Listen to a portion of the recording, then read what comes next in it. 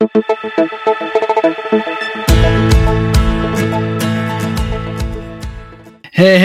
everybody. It's so good to see you, even though I can't see you. It's another beautiful day in the neighborhood. And I'm excited to launch the first episode of the Persevering Podcast, where you and I persevere through our challenges with joy. And that's the key thing that I want to bring with this podcast, is that every challenge that we face in life, we have a choice. To grieve it with joy or to grieve it with sorrow. And I have found that grieving my pain and my suffering in life with joy has helped me persevere through all the challenges that are before me. Which is why we have the Persevering Podcast, which is why I'm so excited to bring it to you.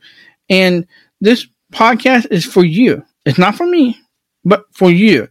To be able to listen and be able to enjoy my stories and other people's stories and how they are living beyond their challenges and persevering through them and being able to overcome those barriers in their life.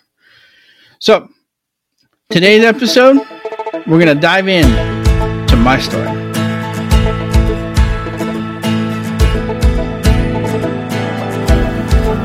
Persevering is what can allow you to overcome. But you have to find joy in the pain that you live with. It's not going to be easy. But the reward and the character that you will build in persevering through your challenges will be so rewarding. It will give you so much hope. Are you ready to persevere through your challenges?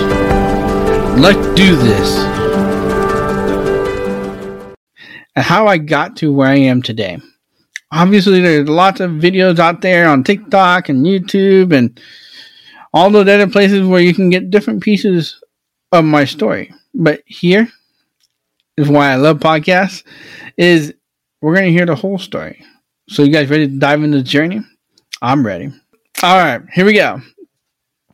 Once upon a time, back in the day, when I was just a little toddler, I was a rascal. You ask my mother, I was running everywhere. And I think the best one is that I was climbing everything. And I could care less about what anybody else thought. And I was just going to go everywhere. But one of the things that my mom realized when I was about 1.5 years old, I was making sounds like,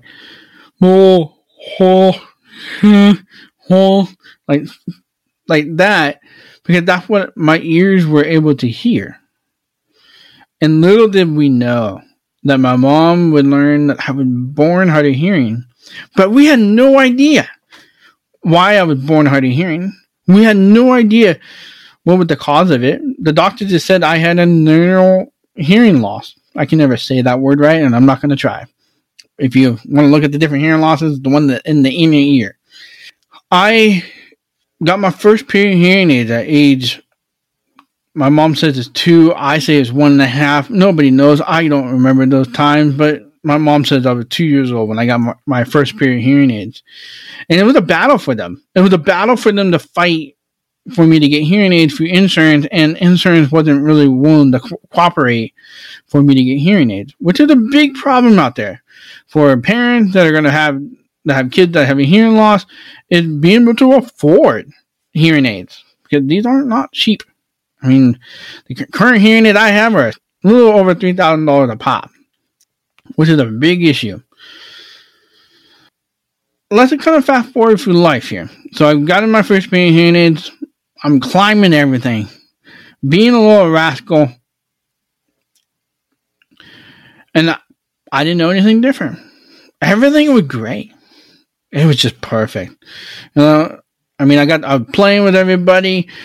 Everybody we were working together. I was climbing trees and getting myself into trouble and doing all those things. But when I started realizing that I was different, was in the first grade. Because of my birthday, I had to repeat first grade twice. I didn't fail it. I just had to repeat it twice. What ended up happening is I had to wear this box, and it's called a trainer, and I can't find them online. I think they banned it from the internet because they were so ugly and so disgusting to look at. I mean, they were like puke color to the point where like the brown was so pukey that you couldn't imagine, like, why would you even put that on a kid? It's like it's like a target thing to be made fun of. That was the beginning when I realized I was having to wear this thing called the trainer. And basically how it works, it's a box, kind of like an Altoid box, and you should pretend you had two headphones plugged into it, and little robot straps that goes around the chest and over the shoulders. And the teacher would have a microphone, so that way I can increase the teacher's voice if I needed to hear the teacher better. I never used it, right? Because you were supposed to use it where you increase the teacher's voice, and I could care less. I didn't want to hear the teacher and have her tell me what to do. All I want to do is go play. And at that point is when we realized, I go to recess, and I'll never forget this one kid. He would come up to me and say, "You're a robot." Because I couldn't talk correctly back then, and I didn't know how to pronunciate my words or say my words back then. And he'd be like, "Bop, dot, boop, bop, boop, wait, bop, bop, boop, boop." And I learned how to use these hammers I have on my hands, and they became very intense. And I would roll my fingers into a hammer and just take the kid out every single time. But who got in trouble? It was me, not the kid. For saying boop bop beep beep beep bop boop boop, kid with the robot or kid with the box. All the different names that they would make fun of me with. And I would always get in trouble because I would beat them up.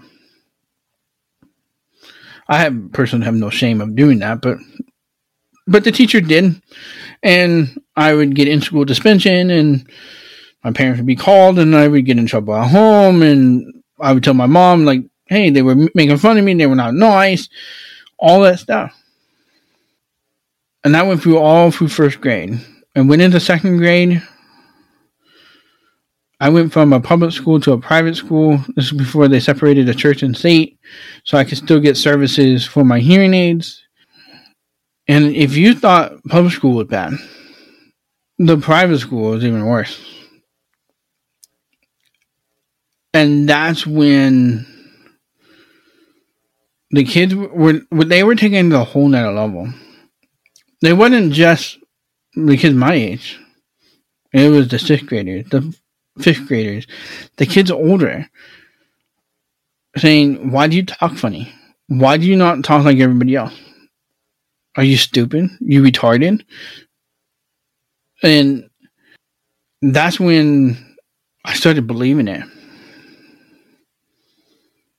And because of it, I started hating myself. I hated myself so much that every time I would get in trouble, I would scream, "I'm going to kill myself. I'm going to kill myself."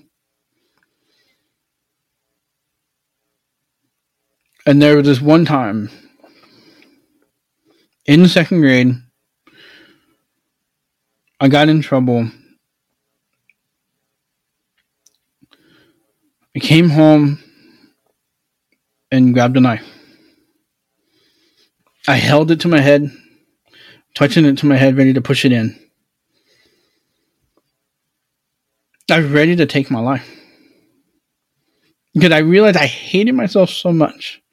I hated who I was. And I was different from everybody else. Thankfully, my mom was there, and she said, "Calvin, we love you so much. We don't want you to do that. We care about you so much. So I put the knife down, and of course my mom takes my pocket knife away at that point, and I couldn't have it no more. That was another sore spot in my life. But I had to keep going to school. I had to continue to do all the things at school. And I would have tried to take my life 2 more times. One was a big butcher knife, and another one was another, like one of those sawing steak knives. Because I hated myself so much, there was no way out. I couldn't imagine having to live the rest of my life being made fun of because I talked funny. I couldn't imagine having to deal with this. Yes, my parents loved me. Everybody cared about me. But having to be different was becoming such a barrier for me.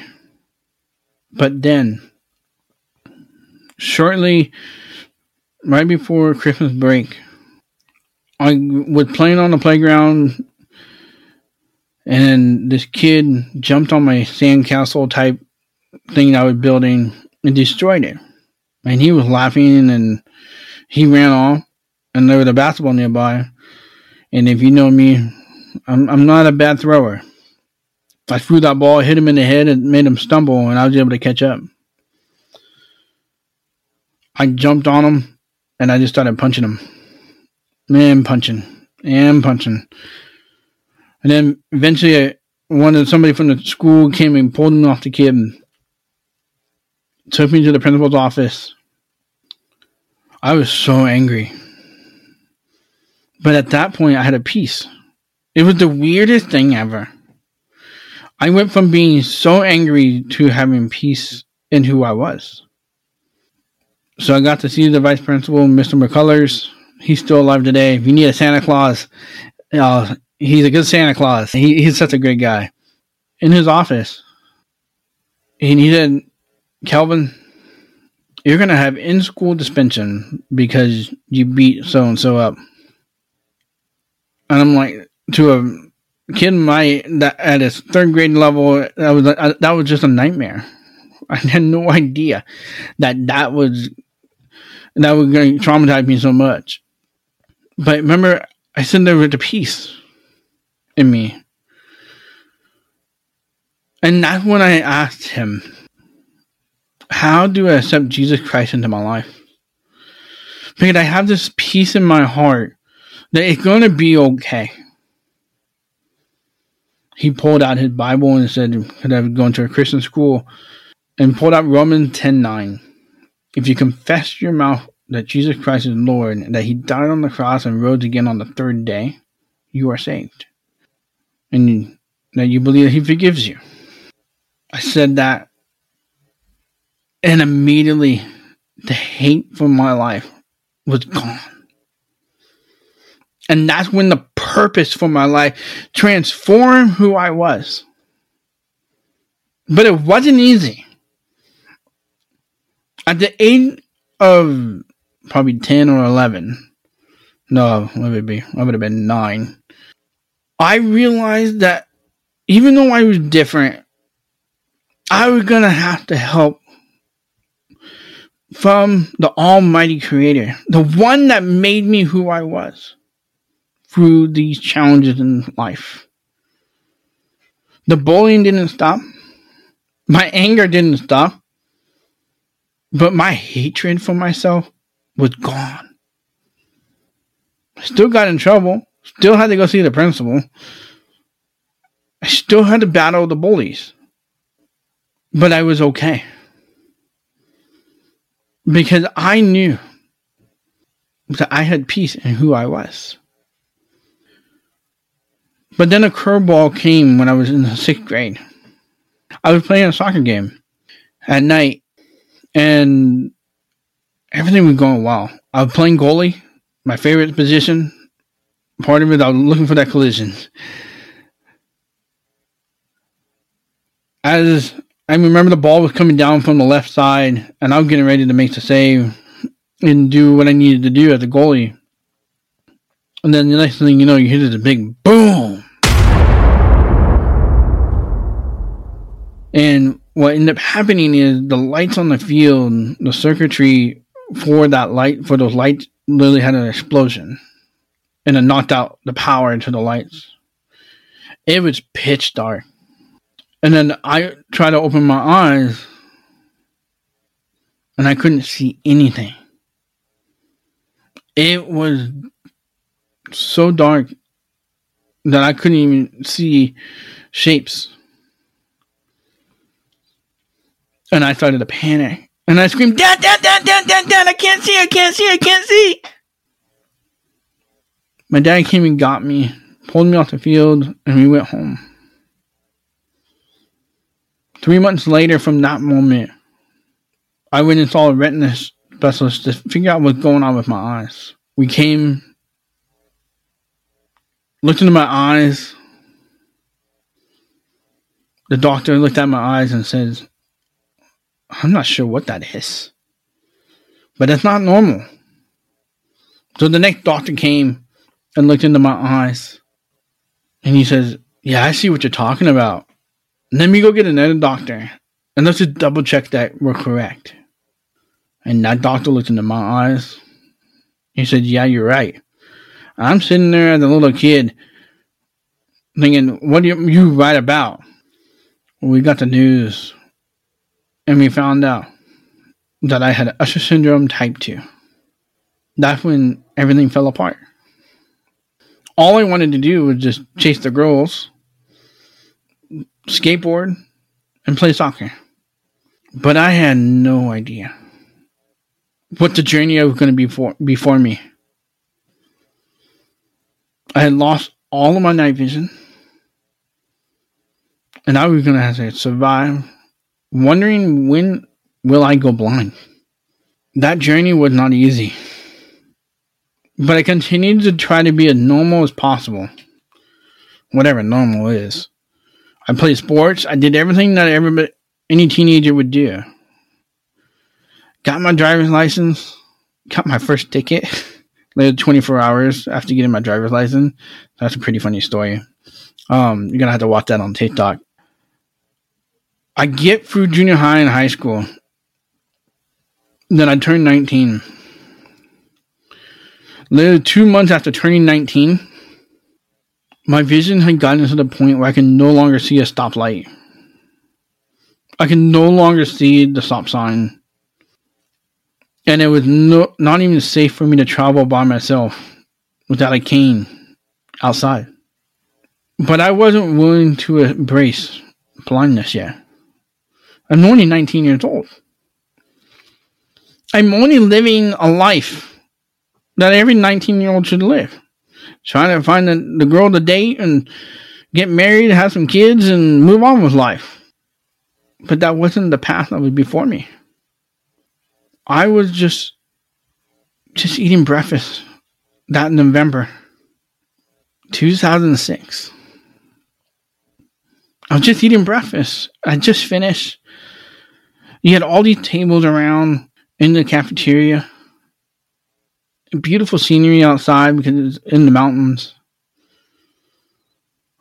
And I just walked to go drop off my dishes at the dish station. If you've ever been to a camp, a lot of times they have these dish stations where you drop off your plates and then it goes into a giant dishwasher type thing.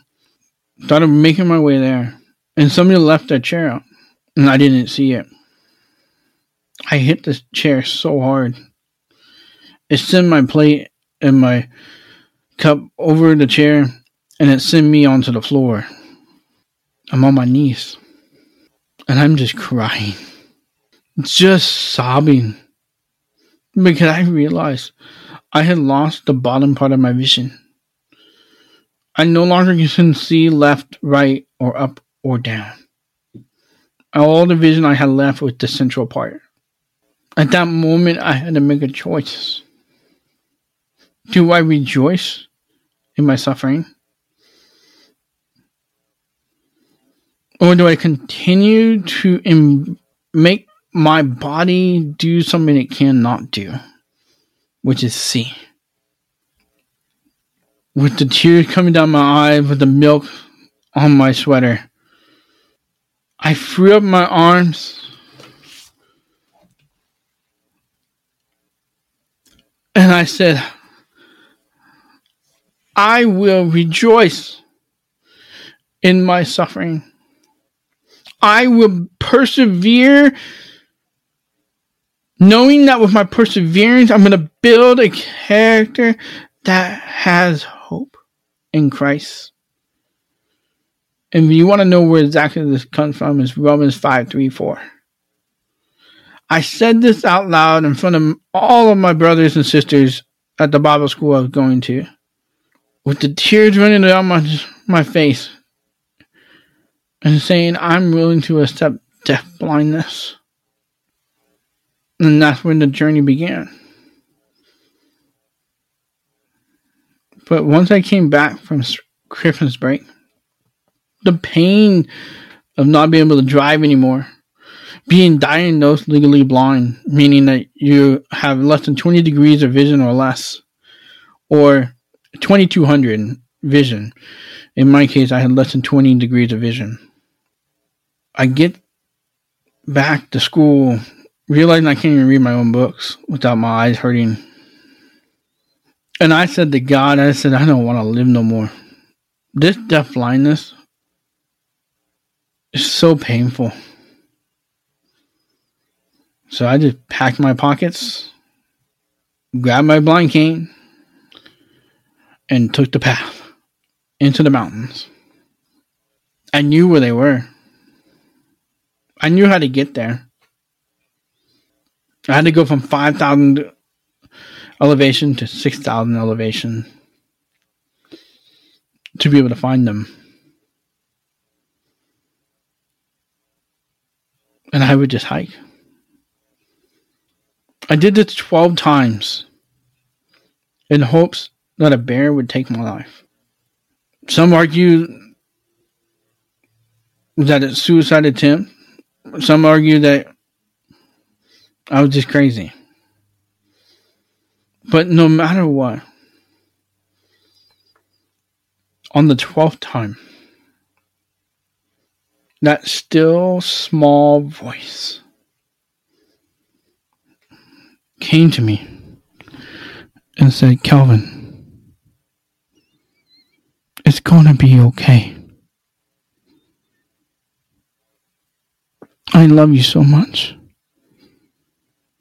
I have a purpose for your life. You don't have to worry about losing your hearing. You don't have to worry about losing your vision. I'm going to be here for you. I just want you to enjoy who you are and allow others to see it. And that forever changed my life. God saying that He had a purpose for me and telling me to persevere through it because it's going to be okay. I'm going to build a character that has so much hope because He has it all under control. It doesn't mean it's going to be easy, but what it does mean, you can lean into Him and He's going to hold your hand through it. Like I said at the beginning, you have a choice to suffer with joy or to suffer with sorrow. I chose joy. So what do you choose?